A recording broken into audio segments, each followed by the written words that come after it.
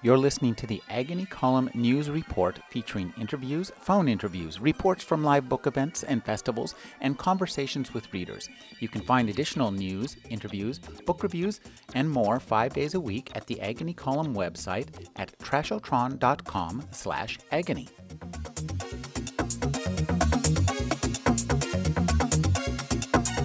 Bob Eggleton is a science fiction, fantasy, and landscape artist. He's the winner of 9 Hugo Awards, 12 Chesley Awards, the 1999 Skylark Award, and 2 Locus Awards. Thank you for joining me, Bob. No problem. Glad to be here. Bob, I'd like to get a little bit of a sense of history of when did you start to paint it? As a kid? Were you an artist as a kid? Well, my mother tells me at 18 months old I knew all my colors. I had a lot of astuteness working with colored, color spectrums and things like that. My mother said that I could point out the colors of cars, so I knew what they were and stuff like that. So later on, my dad had gotten a blackboard for me to write with chalks on, and this is like way before the days of computers and kids playing around with computers now. And that was my magic window. That was the thing that I created all kinds of worlds and dinosaurs and all kinds of stuff on. Painted did a lot of drawings, and Dad would sit down with me and teach me how to draw. And that was at 4. So by the time I was getting into my later single numbers, as I call it, I pretty much knew what I wanted to do. I was doing a lot of drawings and stuff like that, and they really couldn't stop. Nobody could stop me from drawing. So then in the 70s, I kind of went to high school and all that, and then I just looked at, I had contacted a number of artists and went to my first science fiction conventions in the late 70s, and I kind of knew that's what I wanted to do. Wow, so this is really interesting. So you were an artist from day one, practically. Yeah, and went right into the science fiction world, too. Yeah, I was like, what had happened was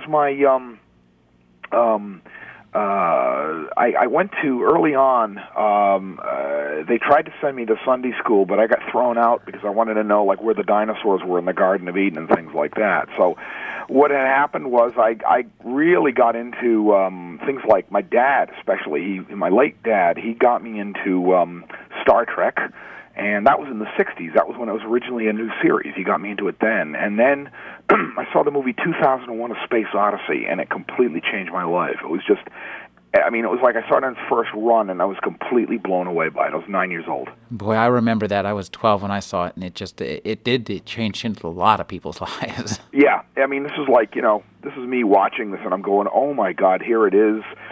This is a movie that, I'm saying, whoever made this, he knew what I was thinking. What kind of science fiction did you read as a kid? Well, I read a lot of the classics, of course. I read like H.G. Wells, and I was really into the kind of the basic classics. Some Arthur C. Clarke, but it was mostly a lot of Jules Verne, H.G. Wells, that sort of stuff.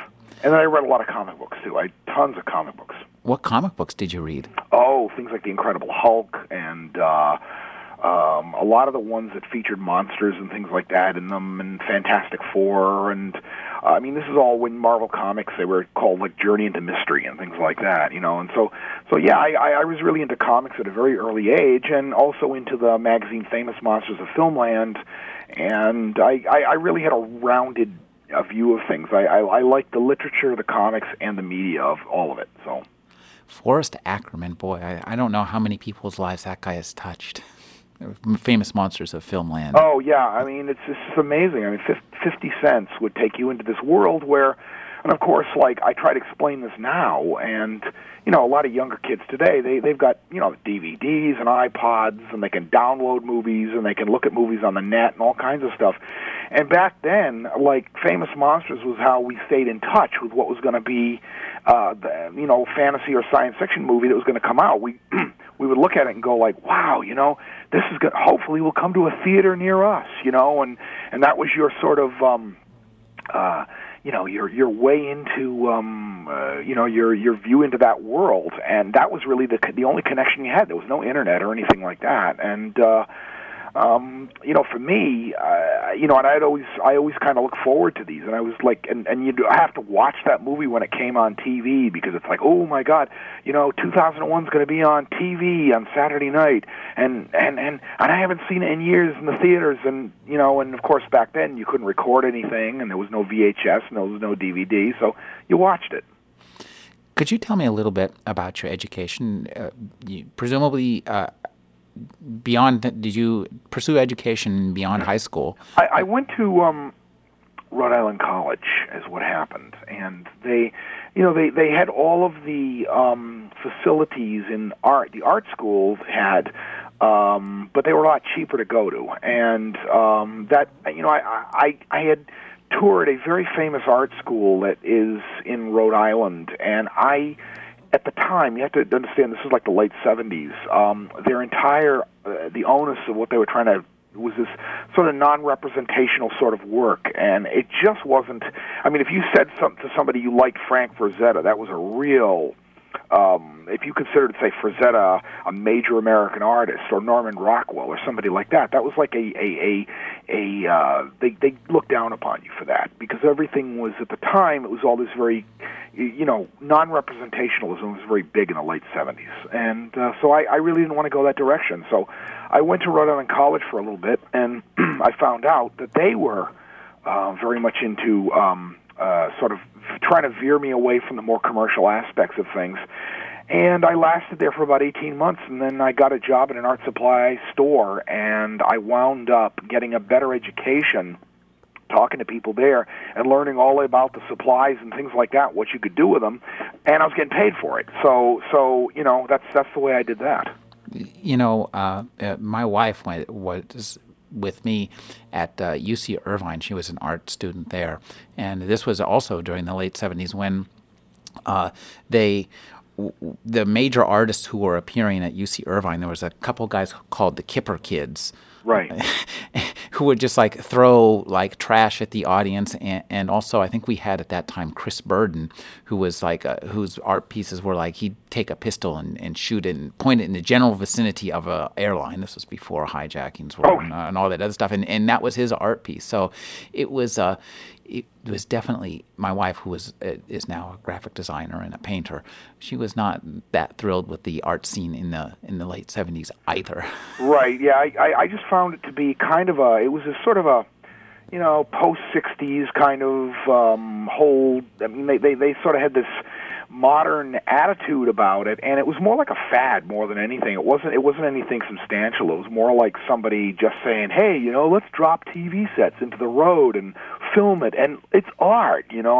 That's what their whole, that's what their take on it was. When I was there, and it just didn't do anything for me. I'm going like, well, what about the basics of drawing, and what about the basics of wanting to get into something that's going to, or make you a living in the arts, and and of course that was all evil. Money was evil, and you don't want to do that, and their idea was you had to starve and all that. And I just didn't agree with it at all. Period. I was like, no, I don't agree with it, and so I started going to science fiction conventions as a result, and I started meeting these really great artists, and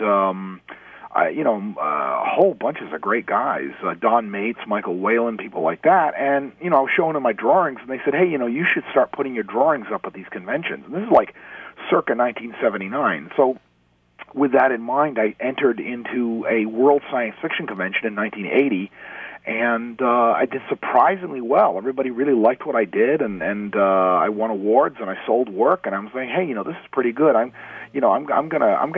think there's something to this. So that's what I stayed with. Now, tell me about your very first sale for a book cover. Oh, that was thanks very much to the late Jim Bain, who he helped a lot of people's careers. Oh, yes, he was an important force. What's that, please? He was an important force in the publishing world. Yeah, he had his own line of books called Bain Books, and Jim passed away 2 years ago, and he sort of came up to me, and in his way that he had this kind of sauntering way of coming up, and he sort of said, like, hey, I really like your stuff, and, would you consider doing book covers for me? And I was like, yeah, sure, like that. So, he really gave me the early on, he really showed me how at what makes a really good book cover. And I didn't always agree with him. There were times, I used to kind of disagree with him vehemently. But, I was younger and all that, and I would kind of willing to look at him like, well, he's been in it longer, so maybe he knows something I don't, So I had long, talks with him about this kind of stuff. And later on, when we got to be, we got to be almost friends, I guess you could say us, and he helped, he really showed me what makes a book cover, for instance, really work. And he's absolutely correct. I mean, people can debate it, but he's absolutely correct. And the success of his company to this day, where they keep on selling books and doing pretty well, I think is testament to that too. So, well, what book did you do a cover for? Oh, specifically, he gave me a cover to Flight of the Dragonfly by Robert Forward, and the late Robert Forward. I remember that book. Yeah, and that was a good book and a good book cover. Yeah, thank you. That was one of my first. That was, I think, my first job I did with them. And then I sold what they call stock art rights to some other stuff, which was nice because it was like he just looked at something I'd done and said, I'll buy the secondary rights on this, and there was great pickup rights on it, and that's how it all came to be, And I sort of went off from there. One job led to another, and and I sort of went out and got very encouraged to go sort of promoting my work, which is what I did. So it was a good time to be in the business too. It was a very good time when artists were really starting to get very well noticed and better paid than they ever were. Could you talk a little bit about the professional art community as you entered it, and you must have met some of these icons. Did you meet Frank Frazetta? I've met Frank Frazetta, but not at the convention. I met him at another affair entirely in Florida, and he showed up to say hi to everybody. And I just met him. This is in the '90s. It had to be, and he had just recovering from a stroke.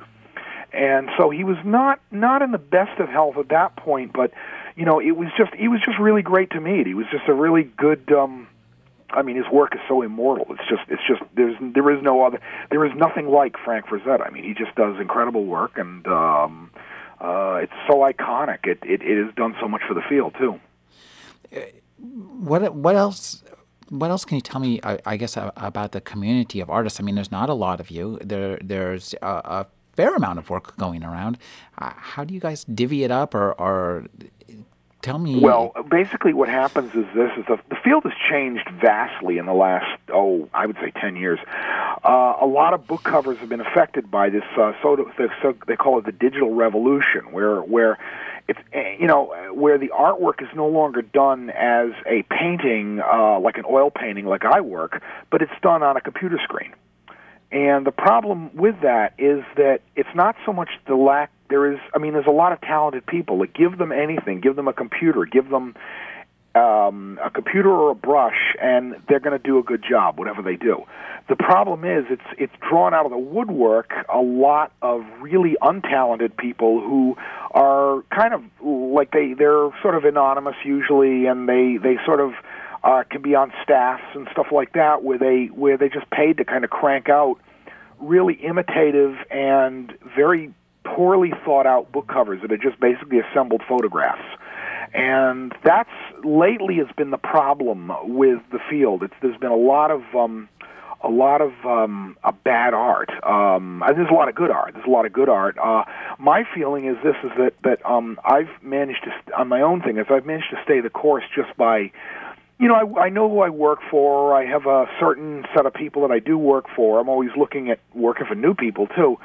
But one of the things I work for are like a lot of the small press community, and these places are like Subterranean Press, Golden Griffin Press. They do smaller run books, and the nice part is that they kind of come to you because they like what you do. It's not just someone they need to do a job. They just happen to like, they come to me because they want a Bob Eggleton. They want like that kind of look on their cover. And that's, I'm not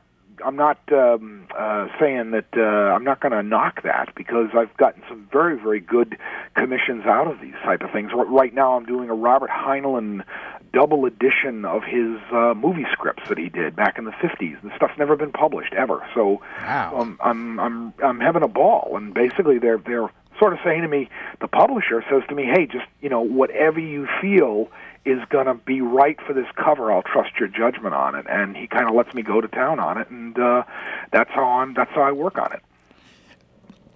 Your style is really interesting, and it really does speak to the science fiction covers of some of the the classic 70s science fiction covers. Could you talk about who influenced you and where you trace the threads of your current style and where maybe you see it going?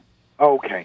Well, I have a lot of influences, and a lot of my influences, believe it or not, they go right back to the old masters who are long dead. I mean, people like British landscape painters, artists like Arnold Böcklin, who was a Swiss surrealist from the 18th century. He did some amazing stuff, and there was some romantics.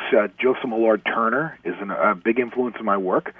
As I got into illustration more, I found that guys like Mel Hunter, Chesley Bonestell, Chesley Bonestell. Wow. Yeah.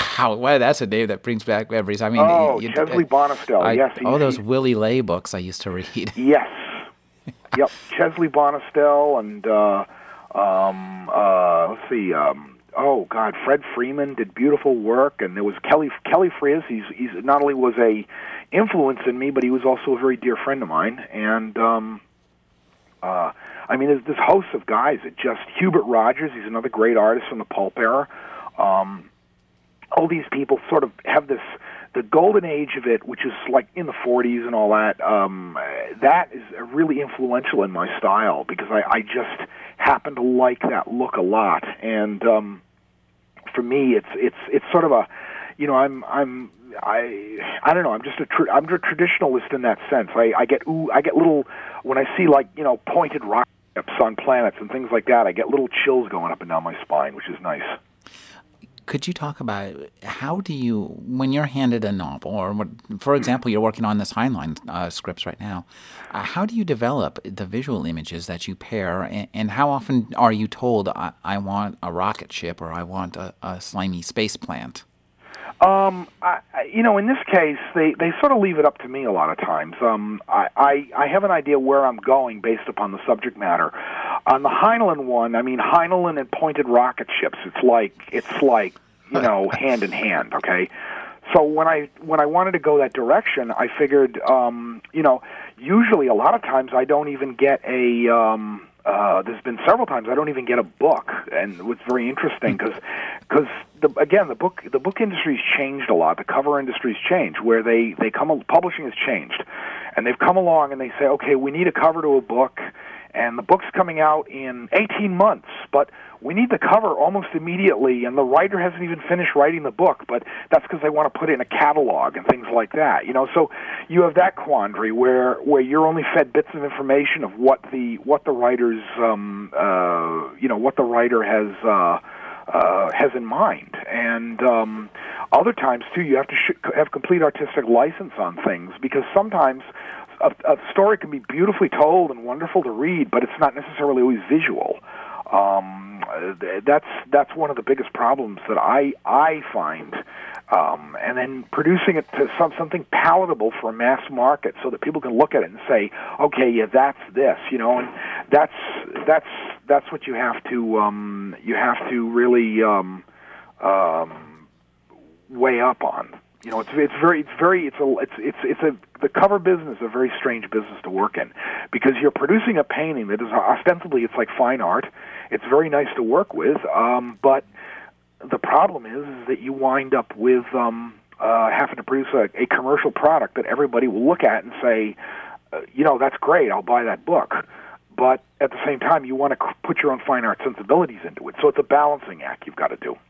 Could you give an example of a book that didn't have much of a visual tagline that you had to then create a cover for? And how you created that cover? There was a book I did by Mike Resnick called Ivory, and I know that book. It was just reissued last year by Pyre Books, and what was fun about it was that, well, the book, the original cover was done by Michael Whalen, and he took a different approach than I did, and I wanted to go completely opposite from what he had done. I mean, I wanted to go in the other direction. And essentially, it's a search across the cosmos for these Kilimanjaro elephant tusks. And there's a lot of characters in it. There's a lot of sort of talking and people discussing things and things like that. And that's, how the story's basically told. And so in my approach, I wanted to go and I made a big African elephant on the front cover with sort of a spacecraft taking off in the background and a Maasai tracker as well there. And so I kind of in the spaceship, I gave it this kind of an African appearance. I made it look kind of like a ceremonial shield or something like that, or it had patterns on it that would look very tribal in a sense. And so I wanted to create something, like that. And, I wanted to make it a little bit, you have this prosaic situation of this great big elephant, and then you've got this spacecraft in the background. And so that little jarring of natural and supernatural type things, that's what made me very that was my hook to it, and that's how I went about it. So, and the author really liked it, and the publisher really liked it, and the editor really liked it. So, and then I sold the original, it made everybody happy.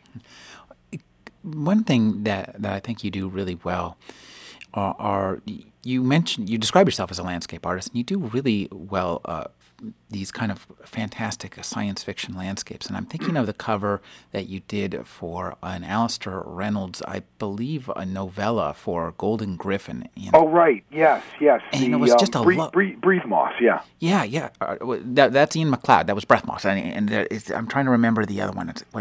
The Alastair Reynolds. Boy, it was one of his Revelation Space series. You illustrated these kind of floating islands that are somewhat intelligent creatures. Could you? Oh God, yeah. I can't even.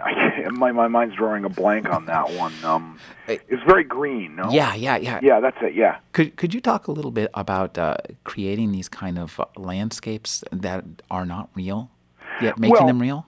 Sure, yeah. One of the things that's important is to create that sense of that you're looking at something real, and you're looking at something completely prosaic that is, it's there in front of you, but you also have to, it has to be something not of this earth and has to look very unearthly in a sense. And one of the things that really is important when you're creating an otherworldly landscape is to create just a sense that somebody's there, that this actually could exist.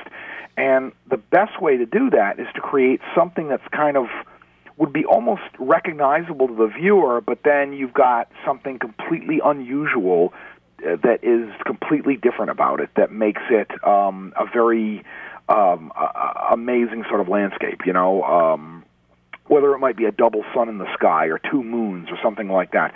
That's what really makes it. And could you tell me, you do your work now, your work all in oils? Yeah, I've transferred over to working in oil. I have a daily blog, Bob's Art du Jour it's called, and one of the things I do is I wanted to get into oil painting because I'd seen some artists that were doing it, and I got really tired of working in the water medium of acrylic, which is it's basically a plastic-based paint. And what was happening was I wasn't able to get the depth that I was looking for in the paintings. So I had learned to paint in oils several decades ago. And I said, well, why not get back into it? And so that's what I've done ever since. I've gotten back into the oils, and they've really worked out for me in a good way. So I'm happy, very happy with what I'm doing.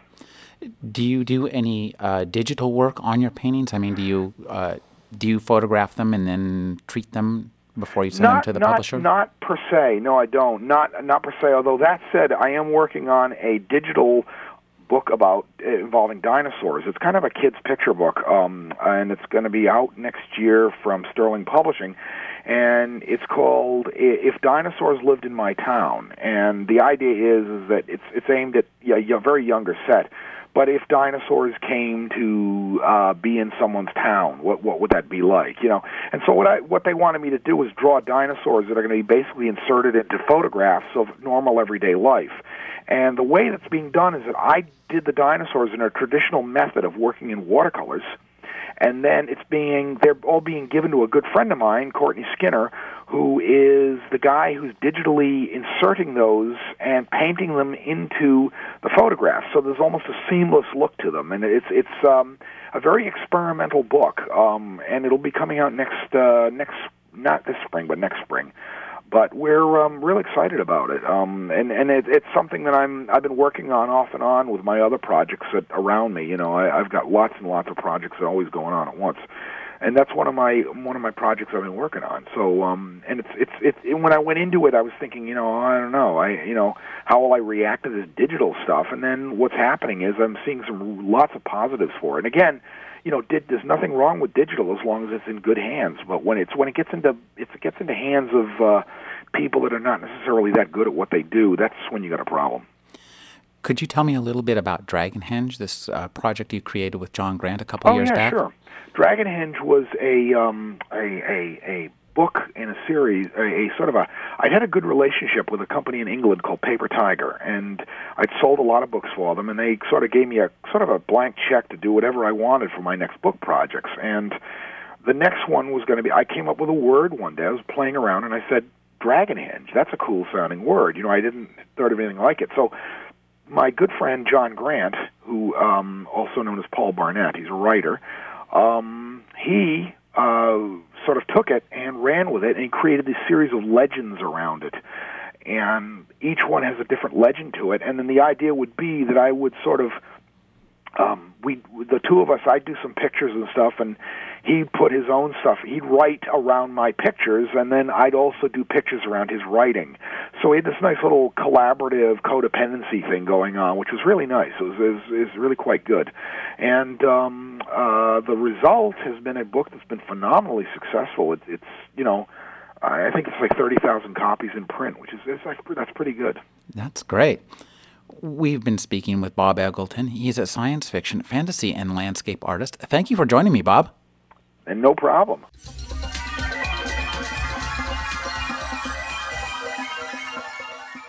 You're listening to the Agony Column News Report, featuring interviews, phone interviews, reports from live book events and festivals, and conversations with readers. You can find additional news, interviews, book reviews, and more 5 days a week at the Agony Column website at trashotron.com/agony.